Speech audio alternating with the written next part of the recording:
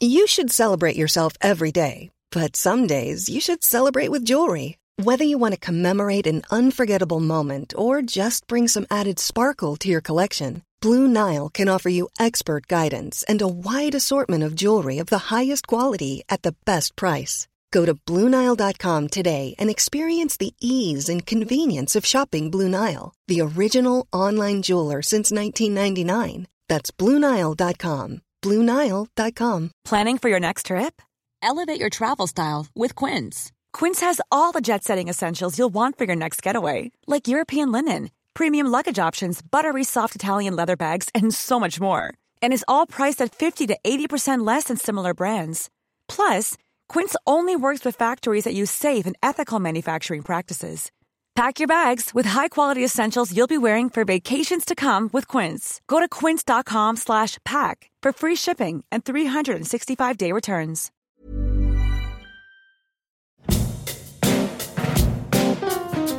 I want you to put in your diary the 15th of October, 7 p.m. at the State Library Theaterette. I'm doing a show called The Consequences of Murder with an amazing former Queensland police officer, Helen Rose. I go into detail I've never shared before, particularly on a personal side.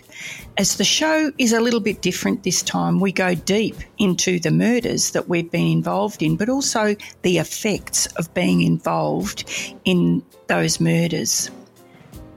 The murder that Helen was involved in will shock you to the core. It's everybody's worst nightmare. So grab a ticket and we'll see you there. Thanks. Hello, and thanks for listening and coming with me as we explore the human side and impact of crime. And just a couple of things I'd like to ask you to consider. Firstly, my guests share their personal stories, which others may see differently. No one will see a situation the same. It's just human nature. Secondly, my podcasts aren't suitable for children and some adults for that matter, so please consider if it's right for you and contact Lifeline or any other support service if you find yourself affected by my subject matter. As soon as he started striding towards me and raised that firearm, I pretty well jumped up from my position. I didn't have a chance to call on him or anything and basically fired on him. As I told you last week, this week Chris takes us through some of the jobs that he attended as an SOG member, and please note that he does talk quite a bit about the shootings at Port Arthur. Chris attended that incident to assist the Tasmanian police, but he'd rather acknowledge the heroic acts of others rather than talking about the SOG's involvement from Victoria. It could be triggering for some, so please take care of yourselves. Chris also takes us through some of the challenges that he faced after leaving the SOG and what brought him to tears in his boss's office I think might surprise you. This man could deal with any dangerous criminal who happened to have an BFG, and you'll have to have a listen because it's explained what it is. But when it came to young children being abused, that's what broke Chris. We also talk about Chris's mate, Ted Hubbard, who drowned at the police academy pool whilst participating in a training program to be finally accepted into the SOG, which he'd tried unsuccessfully to do 3 times prior.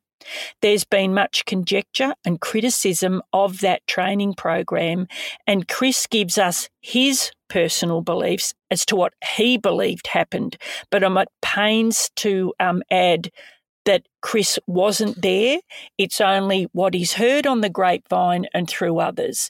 And again, they are Chris's opinions and belief. It's very clear that Chris loved the SOG, but just not all those that were within it. Anyway, have a great week. Thanks. You told me about a siege that you went to where you were crawling towards a house in all your combat gear, so your extra 30 kg, and you made some, I just thought it was so interesting, you made some determinations about the offender due to his wood pile and the tidiness of the house and surrounds. It just proved to me how alert you obviously were to everything. Like, to me, that is hypervigilance in the extreme. Can you tell the listeners about your thinking around the condition of his house and the wood pile? Maybe just take us through that siege, because I just find that psychological process you went through fascinating. Well, firstly, let me just clarify. I didn't have the 30 kilos on because it was a bush job. Say you did, Chris. It sounds better. Well, it was 29 kilos. No, I was wearing my what they call yowie suit or ghillie suit, which is basically just your camouflage suit, which was actually not issued to us by the department. Everybody had to make their own bush kit, and a lot of us spent thousands of dollars on our own bush kit. So I was wearing that. I still had a ballistic vest on, but didn't have armoured plates. Okay. This was a siege where the offender had his girlfriend or wife, girlfriend I think it was, as a hostage as a result of a domestic situation. She managed to escape, and obviously we were called because he had, let's just call it a big fucking gun. A BFG. A BFG. And I'm very much at home in the bush. I love the bush. Give me a bush job any day of the week. So, we couldn't, because this firearm that he had, I think from memory it was a 300 Magnum, which basically in anyone's language is an elephant gun. We had to set up our command post a good kilometre away from the house. We couldn't get any closer. So we had to walk in and crawl in basically from that distance to be able to get close enough to the house and basically give observation reports back to the command post and let them know what's going on. So as cut a long story short, as we got close to the house, I could see just how neat and tidy the property was. And I resonated with this because I'm somewhat OCD myself, right? I hate mess. Everything needs to have its place. I line things up on my desk so everything's in line. Everything just needs to be in place. And if something's just a little bit out of whack, it really pisses me off. So I sort of resonated with that. And, his lawns were manicured. The house was neat and tidy. The wood pile was just beautifully stacked. I mean, even now, my father lives on a farm in East Gippsland, and every time I drive there and drive past these houses, and all I see is these beautiful wood piles. I looked at this and it went back to my OCD, and I thought, well, if he's so as neat and tidy as this, and I'm just trying to think of the word, particular, I guess. Pedantic, that's a good word. In his general... Fastidious is another good one. I thought to myself, well, if he puts this much effort into the place that he lives, his firearm would most likely be in excellent working order as well, and he would probably know how to use it. I probably assumed, but that was the thought that came into my head. So, I mean, it probably wouldn't have mattered if the place was untidy anyway. The fact that he had a firearm, a large caliber firearm, didn't matter if he was messy or not. But it just resonated with me that he would know how to use his firearm and he would have it in good working order. And did he?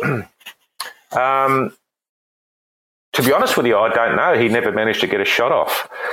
So, and look, once the siege is resolved, it's not our duty or our job to go and grab the firearm and have it tested or look at it.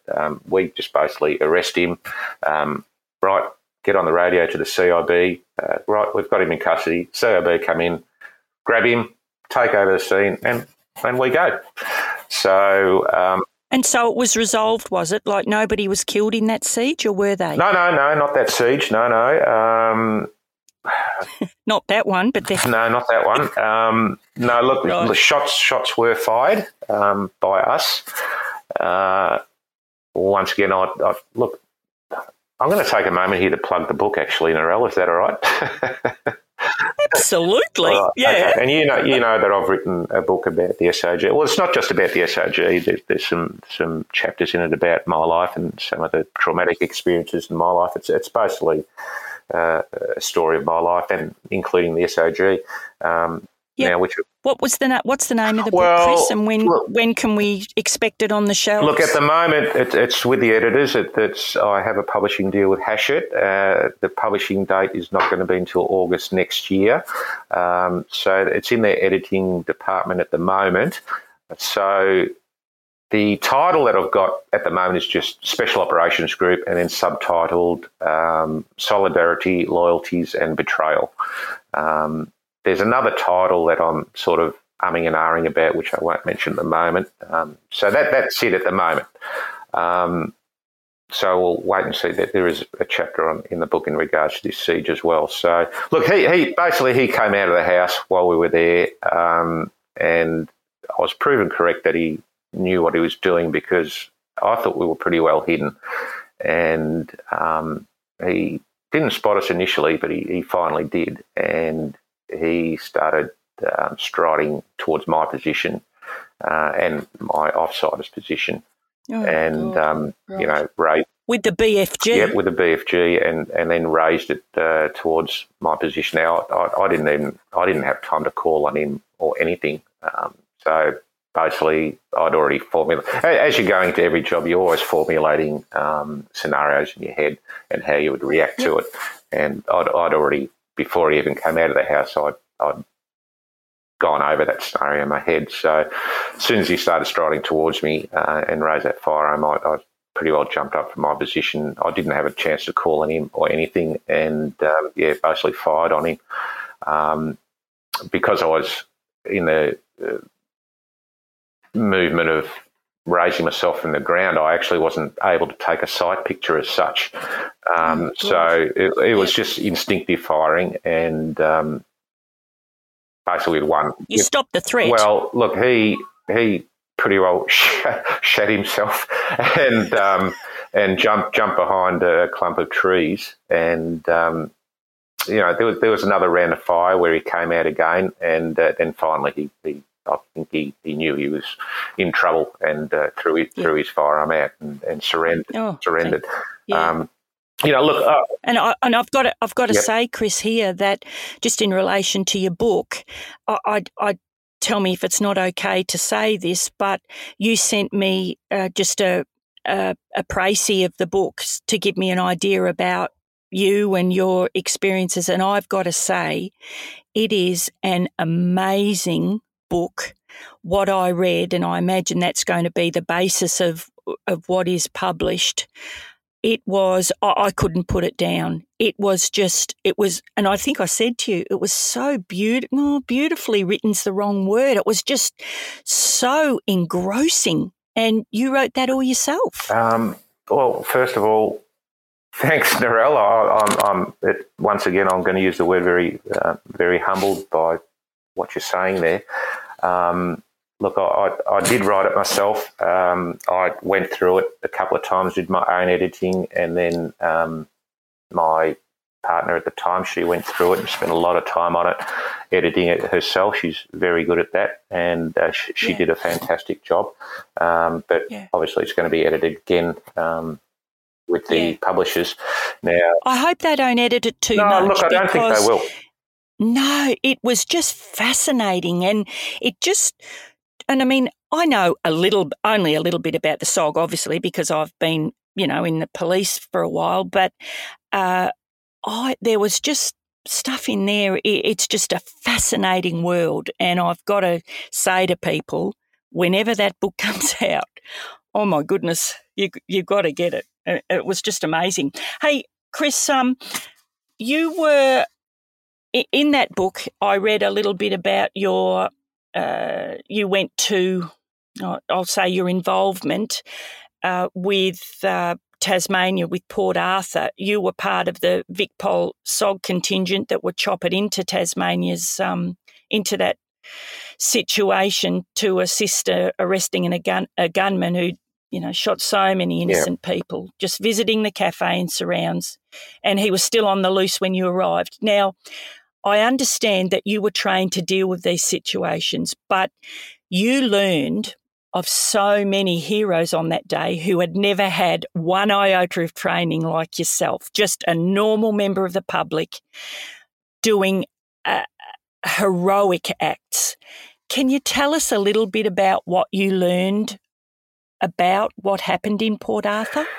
Yeah, look, Narelle, I'm going to preface this by saying I'm going to try not to get emotional during this, I'm happy if you'd prefer not to, Chris. Right. No, and I already am getting emotional about this. I can hear that, and I cannot imagine what you saw and what you experienced, Chris, so just take your time. Yeah, look, Narelle, it was pretty well over by the time we got there. I mean, he was already holed up at the Seascape Seascape Cottages, sorry.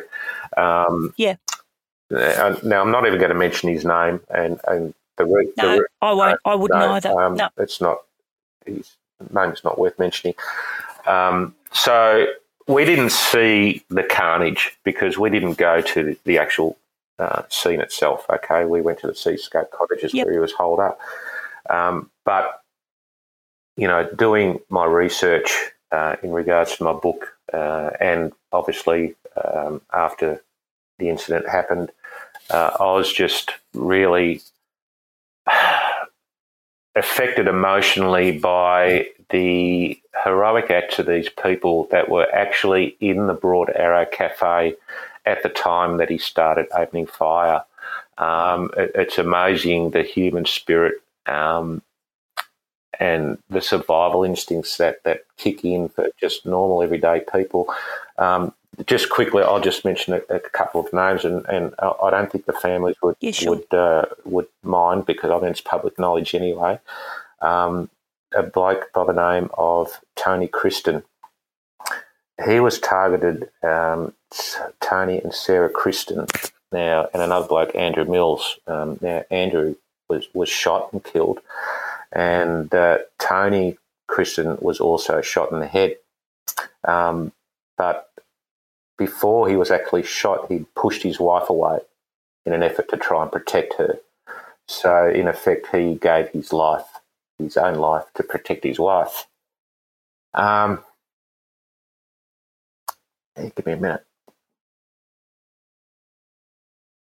There was another lady by the name of Carolyn Lawton, and she was with her daughter Sarah. Carolyn survived. She threw herself on top of her daughter, and Carolyn was shot. She survived, but unfortunately, her daughter was also shot, and her daughter didn't survive. And okay, just quickly.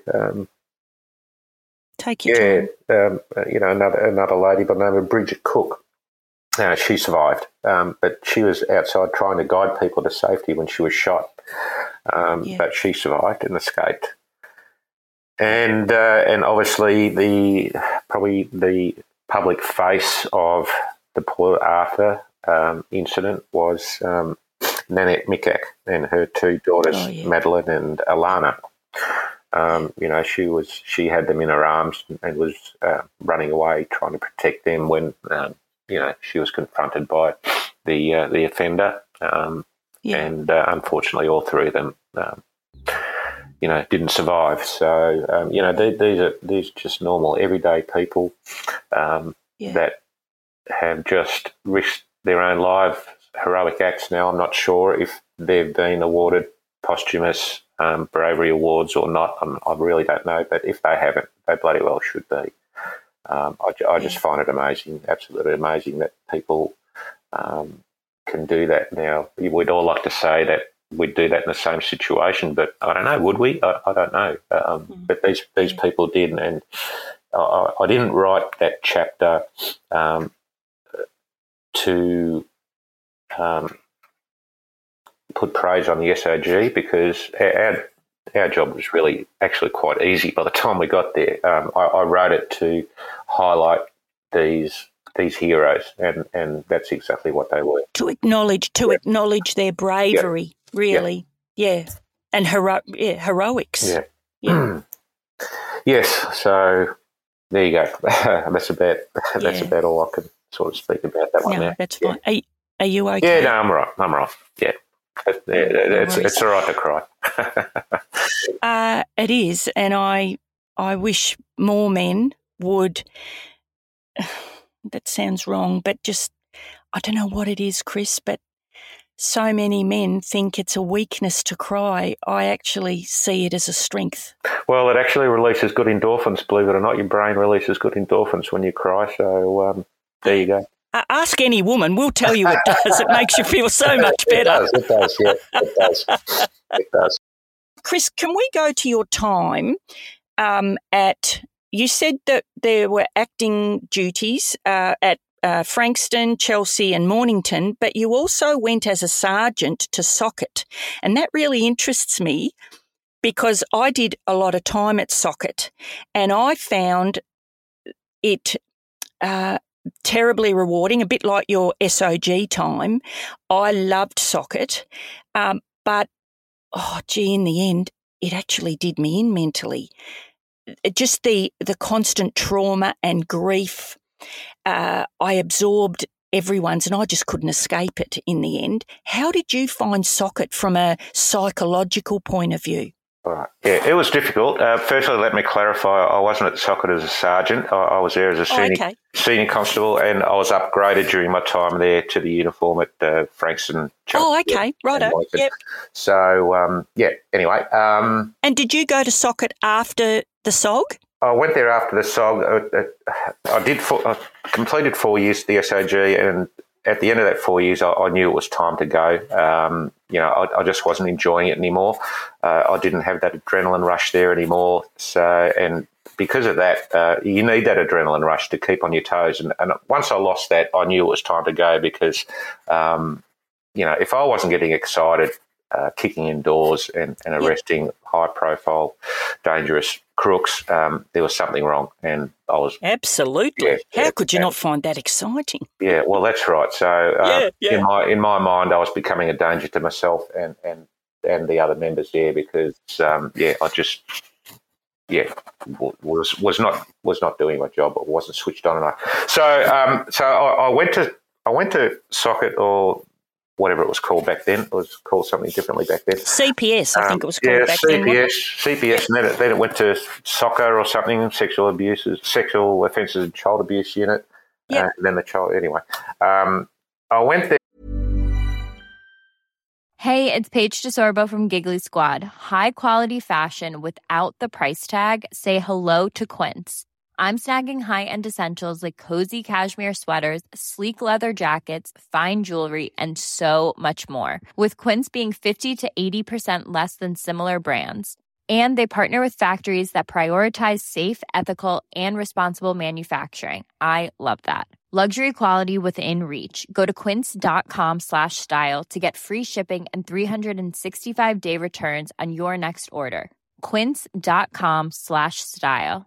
Life is full of awesome what-ifs, and some not so much, like unexpected medical costs. That's why United Healthcare provides Health Protector Guard fixed indemnity insurance plans to supplement your primary plan and help manage out-of-pocket costs. Learn more at uh1.com. Quality sleep is essential. That's why the Sleep Number Smart Bed is designed for your ever-evolving sleep needs. Need a bed that's firmer or softer on either side? Helps you sleep at a comfortable temperature? Sleep Number Smart Beds let you individualize your comfort, so you sleep better together. J.D. Power ranks Sleep Number number 1 in customer satisfaction with mattresses purchased in-store. And now, save 50% on the Sleep Number Limited Edition Smart Bed for a limited time. For J.D. Power 2023 award information, visit jdpower.com/awards. Only at a Sleep Number store or sleepnumber.com. If you thought the only way to get a more defined jawline with natural-looking results was through surgery, think again. Juvederm Volux XC is a non-surgical injectable gel filler that improves moderate to severe loss of jawline definition and can help you achieve natural-looking results with little downtime. Even better, this improved definition lasts up to 1 year with optimal treatment. No maintenance required. Improve jawline definition for a smooth, sculpted look with Juvederm Volux XC. For important safety information and to find a licensed specialist, visit Juvederm.com. That's JUVEDERM.com. Not for people with severe allergic reactions, allergies to lidocaine, or the proteins used in Juvederm. Common side effects include injection site redness, swelling, pain, tenderness, firmness, lumps, bumps, bruising, discoloration, or itching. There's a risk of unintentional injection into a blood vessel, which can cause vision abnormalities, blindness, stroke, temporary scabs, or scarring. Talk to a licensed specialist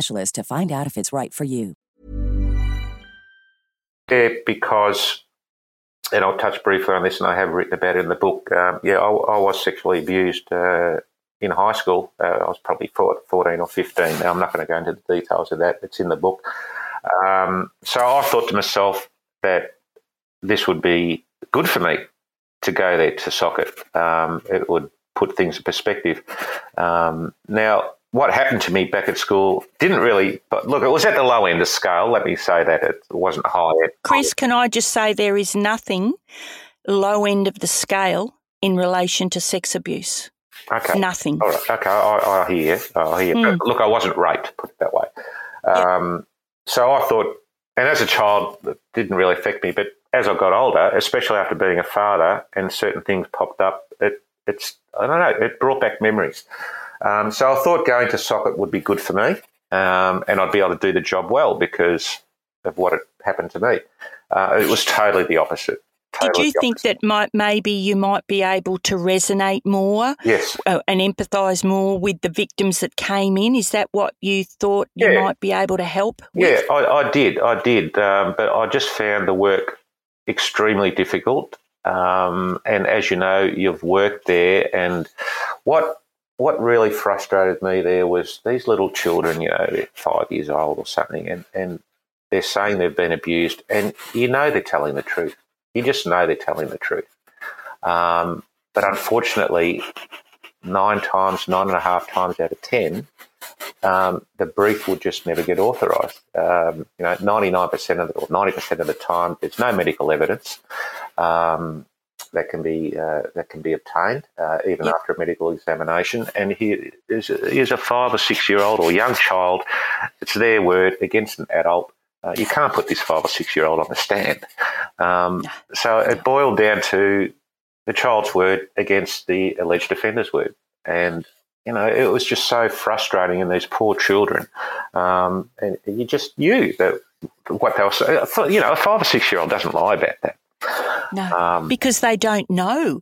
Like, they don't know what's right and wrong, and they just say it as it is. Yeah, exactly. So, so it was very frustrating for me, and it took its toll. And look, the other aspect of it as well was that my marijuana use was getting really out of hand. And as I said before, that pretty well ruined my career. That was one of the main reasons why I ended up resigning. Look, I wasn't enjoying the job anymore either. Things had changed, promotional opportunities had changed. The old system of having your 60% pass mark and then just getting in line for sub-officers course had changed. They were just taking, as you mentioned before, just the people who were good at exams. And I missed out for about 3 years running by about 1%. To get onto sub-officers course. I got 82 or 83 on my exams, but they're only taking 84% and above. So that really pissed me off. And I look, to be totally honest with you, Narelle, I didn't like the direction the department was going, and I cracked the shit. So I thought, you know what, I reckon I'd make a good sergeant. You don't want me, so you know what, you can get stuffed. So I resigned. I took about 3 months off first to think about it. So there was a combination of working in the child abuse and the old memories coming up, the depression hitting in, and then the department basically, rear-ending me, so to speak. That's how I felt. So I thought I'd just had enough. And Chris, going back to your time at the socket, so mentally you were so strong at the SOG. Did you find that the memories of what had happened to you as a teenager, you couldn't deal with it? Like, I'm just trying to think of the mental toughness. It was just different, wasn't it, at the socket because it was personal, maybe? Yeah, you hit the nail on the head there. It was personal. And, I remember when I'd made up my mind to resign, I actually went and spoke to my boss, best boss I've ever had. And this is one of the people that I probably should have taken on as a mentor early in my career, because he was always around Frankston and whatnot. He'll know, well, if he's listening to this, he'll know who I'm talking about. So I went into his office and I was about to tell him, that I'm pulling the pin, and I just broke down. I literally burst into tears in his office. And he's just looked across at me from his desk. He's laughing. He's laughing at me. He's going, "Oh, Jesus, it's like I got one of the fucking Sheilas in here." And I sort of had a chuckle between sobs. And anyway, look, he was great, and he agreed with me that I was doing the right thing. Look, I wasn't doing my job anymore. I really just didn't care about the job. I'd lost my faith in the job. I just hated coming into work. I really hated coming into work. And I think a lot of it's to do because of the work that I was doing there. And, I looked into putting in a historical complaint in regards to this person. But then after a while, I thought, you know what, I know how the system works, and it's probably not going to go anywhere. So I didn't end up going down that path. And once again, I've forgiven that person for what he did. Really? I have. I'm a big believer in karma, and I'm sure that karma will come around and bite him on the arse if it hasn't already. God knows karma's bitten me on the arse enough over the years. So I am a big believer in that. What you give out to the world, you get back.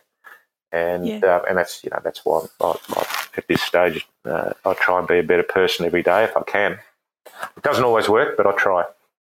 So, Chris, you had Ted Hubbard was a very good friend of yours. Would I be right in saying that? Yeah, there was a group of about 4 or 5 of us, and we were all pretty close, and Ted was a part of that group. And can I just say for the listeners at this point, I might get you to explain a little bit about Ted.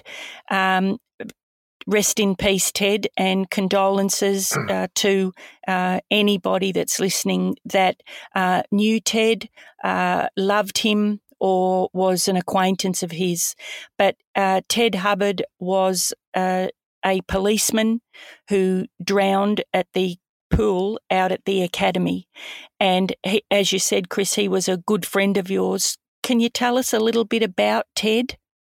Ted was, as much as he was a part of our group, Ted was the only straight person, right? All the rest of us were party animals. We drank, we smoked, we, did. And this is at the SOG, isn't it? The training at the SOG? Yeah, Ted. Yeah, I'll get onto that. But yeah, Ted passed drowned in the pool during the pre-selection course for the SOG. So Ted was a great policeman, and he absolutely hated what we did. I never saw him even have a cigarette. He was straight down the line. He was a great policeman, a great worker, yet he hung out with us. Go figure. Now, Ted always wanted, it was his dream as well to get the SOG. He tried to a couple of times prior and was told to go away, get some more experience, come back. And so he was doing the pre-selection course. They were in the pool at the academy doing what they call, what was it called? Battleship, I can't think of it now. Anyway, it's in the book. where they were treading water. All the applicants, I'm not sure how many of them were there, maybe 20 or so, all treading water, fully clothed, and the instructors are underneath them, underwater, and grabbing their legs and pulling them underwater. Oh, God, yep. Cut a long story short again, they all got out of the pool after a certain amount of time and did a head count, and they were one short. Now, Ted was then found at the bottom of the pool.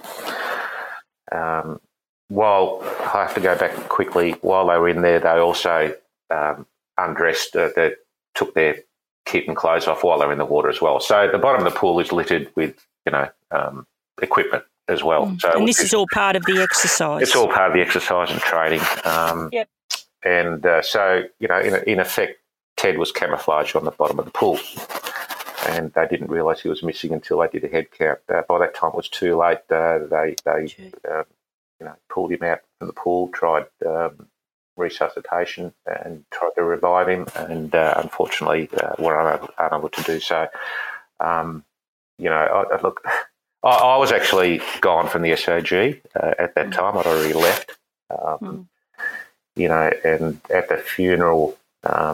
Ted had a beautiful police funeral at the academy, and at the funeral, one of the SOG members, I can't stand, and I won't say what I'd do to him if I saw him again, came up to me and tried to console me, I guess, and explain what happened, and I just, to put it bluntly, I just told him to fuck off. To me, and one of the instructors at the pool was one of the sergeants that I did not have a good relationship with.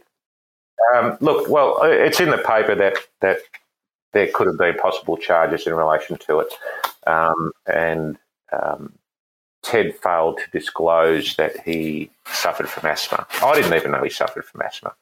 And he failed to disclose that because he didn't disclose it because he thought, if I disclose it, they're going to have a reason for me not to get to the SOG or not to put me on the course. So he kept it to himself. But you wouldn't get in, would you? If you did have asthma, you wouldn't be accepted into the course, would you? Is that right? Look, I don't think they'd be able to refuse you just because of that. It would certainly be something that would be taken under consideration. Look, I don't know how bad it was, but look, to put it bluntly, I always knew that somebody from the SOG was going to die. I just didn't think it would be my mate, and I didn't think it would be during the intake pre-selection course. And I'm still of the opinion now that one day someone from the SOG will either be shot or stabbed or killed in some way on a job. Heaven forbid it never happens. I would hate for that to happen, but the law of averages, someone's shooting at you. And several members have been shot and stabbed, and it really has only been luck to this point in time that a member hasn't been killed on duty while on a job, an operation. As I said, I hope it doesn't happen, but I think one day it will, whether it's next year, 10 years, 20 years, 50 years, I don't know. But and is that due to do you say that because you believe the training, I'm putting words in your mouth here, but it's not that the training is inadequate. Do you think that the training is too severe or too physical? Like, why do you think that? Why do I think that somebody from the SOG will be killed? Yeah. Oh, no, it's not too severe. It's just the law of averages. I mean, if you've got an offender, and some offenders will, be happy to fight to the death. And all right, say for instance, when I first got the SOG, we did a lot of force building entries to arrest offenders. Now, and it has happened in the past where offenders have actually been waiting behind the door as you burst in through the front door. There was one of the guys there that as they've breached the front door and entered, the guy was standing behind the door with a machete and actually swung the machete down, which hit him in the shoulder. But the only thing that saved him was because he had the ballistic vest on. Okay. So it embedded itself in the ballistic vest. Now, that could have easily gone horribly wrong, a different angle or whatnot. And as I said, members have been fired upon before. It only takes one bullet to hit its mark. No matter how much training you have, things can go wrong. I mean, you just look at people that go to war. They have their training as well, yet a lot of them don't come home. So, as I said, I hope it doesn't happen, and it's not the training or lack of training, but as I said, it's just the law of averages. It's the law of averages, and it just takes one bullet to hit its mark. And yes, we've got all the ballistic plates on and stuff like that, but I mean, there's, you still got areas of your body that are exposed. Especially if you're side on, you don't have any side protection. So if you get shot in the side, you're in a lot of trouble. But you can. But also, you talk about there's only so much protection you can have, and I think I read somewhere in your book that there was a time when the pig, the armoured vehicle, was shot at, but. Would I be right in saying that the pig could withstand most firearms, most shot, but not all? Like there are some that could penetrate the pig, the armoured vehicle? That siege we were talking about earlier with the guy who had the 300 Magnum, I think it was. The BFG. The BFG. That would have pierced the armour plating on the pig.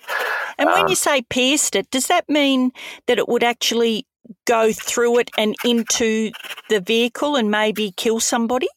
Look, it's possible. Look, I'm no expert when it comes to armour. Maybe the projectile would shatter and maybe not cause serious injury. I'm not sure, but certainly let's put it this way: the pig was hit by our friendly fire.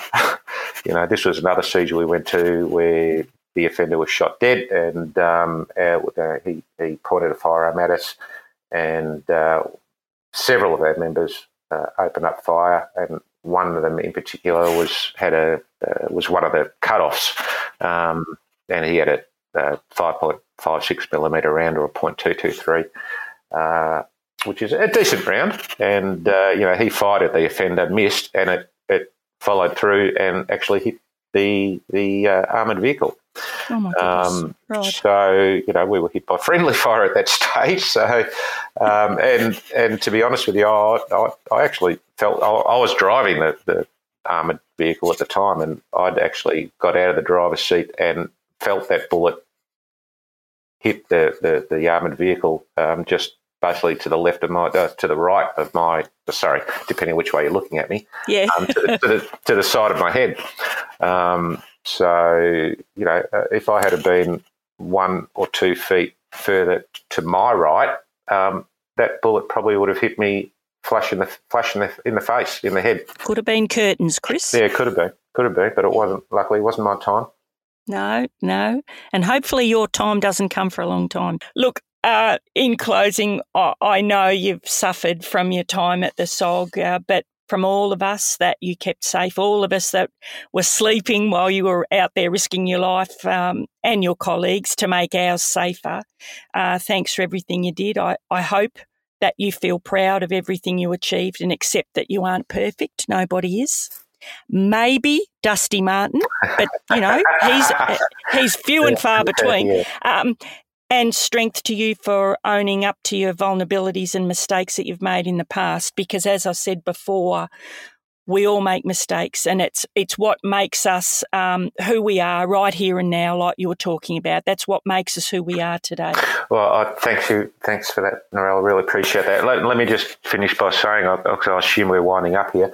I may have sounded somewhat critical in some aspects about the SOG during our little chat, and I am probably critical in certain aspects in the book as well. But I just want to say that my loyalty rest with the SOG. I'll always be SOG in and out. I love the SOG itself.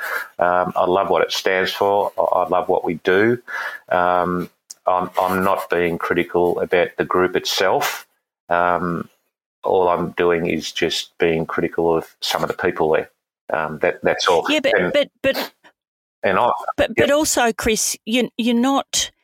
I think we can be critical, because, as I was saying, we aren't perfect, and I think that's how we learn. There are things that need to be said sometimes, and some people might find that difficult. But what I hope that they do is that they listen and take on board what you are saying and maybe change or tweak things a little bit. I think we can all listen to praise and how good we are and how good this worked and that worked. But I also think that we've got to listen to what doesn't work and what didn't work. That's the only way we learn, don't you think? Yeah, absolutely, Yep, you're totally spot on. Hey, listen, I think we might finish on that, Chris, but again, thank you so much. Yeah, it's been a pleasure, Narelle. Thanks very much.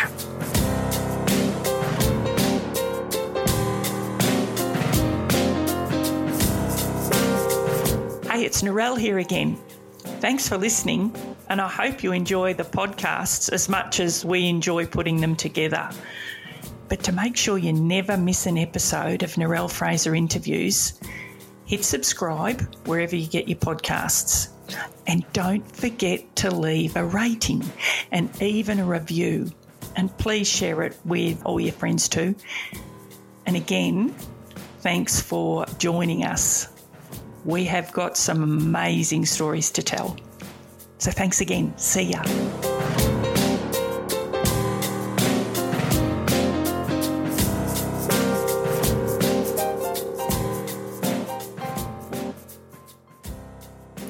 Hello, guess who? Just a quick interruption here to let you know you can now become a Narelle Fraser Interviews Patreon. How exciting! Simply go to www.patreon, that's P for Peter, ATREON for Narelle.com and search for Narelle Fraser Interviews. And to all of you out there who continue to support me, thank you so much.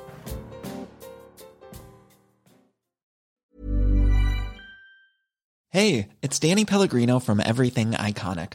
Ready to upgrade your style game without blowing your budget? Check out Quince. They've got all the good stuff, shirts and polos, activewear, and fine leather goods, all at 50 to 80% less than other high-end brands. And the best part? They're all about safe, ethical, and responsible manufacturing. Get that luxury vibe without the luxury price tag. Hit up quince.com/upgrade for free shipping and 365-day returns on your next order. That's quince.com/upgrade. Ever catch yourself eating the same flavorless dinner 3 days in a row? Dreaming of something better? Well, HelloFresh is your guilt-free dream come true, baby. It's me, Keke Palmer. Let's wake up those taste buds with hot, juicy pecan-crusted chicken or garlic butter shrimp scampi. Hello Fresh. Stop dreaming of all the delicious possibilities and dig in at HelloFresh.com. Let's get this dinner party started. Imagine the softest sheets you've ever felt. Now imagine them getting even softer over time. That's what you'll feel with Boll & Branch's organic cotton sheets. In a recent customer survey, 96% replied that Boll & Branch sheets get softer with every wash. Start getting your best night's sleep in these sheets that get softer and softer for years to come. Try their sheets with a 30-night guarantee. Plus, get 15% off your first order at bollandbranch.com. Code BUTTERY. Exclusions apply. See site for details.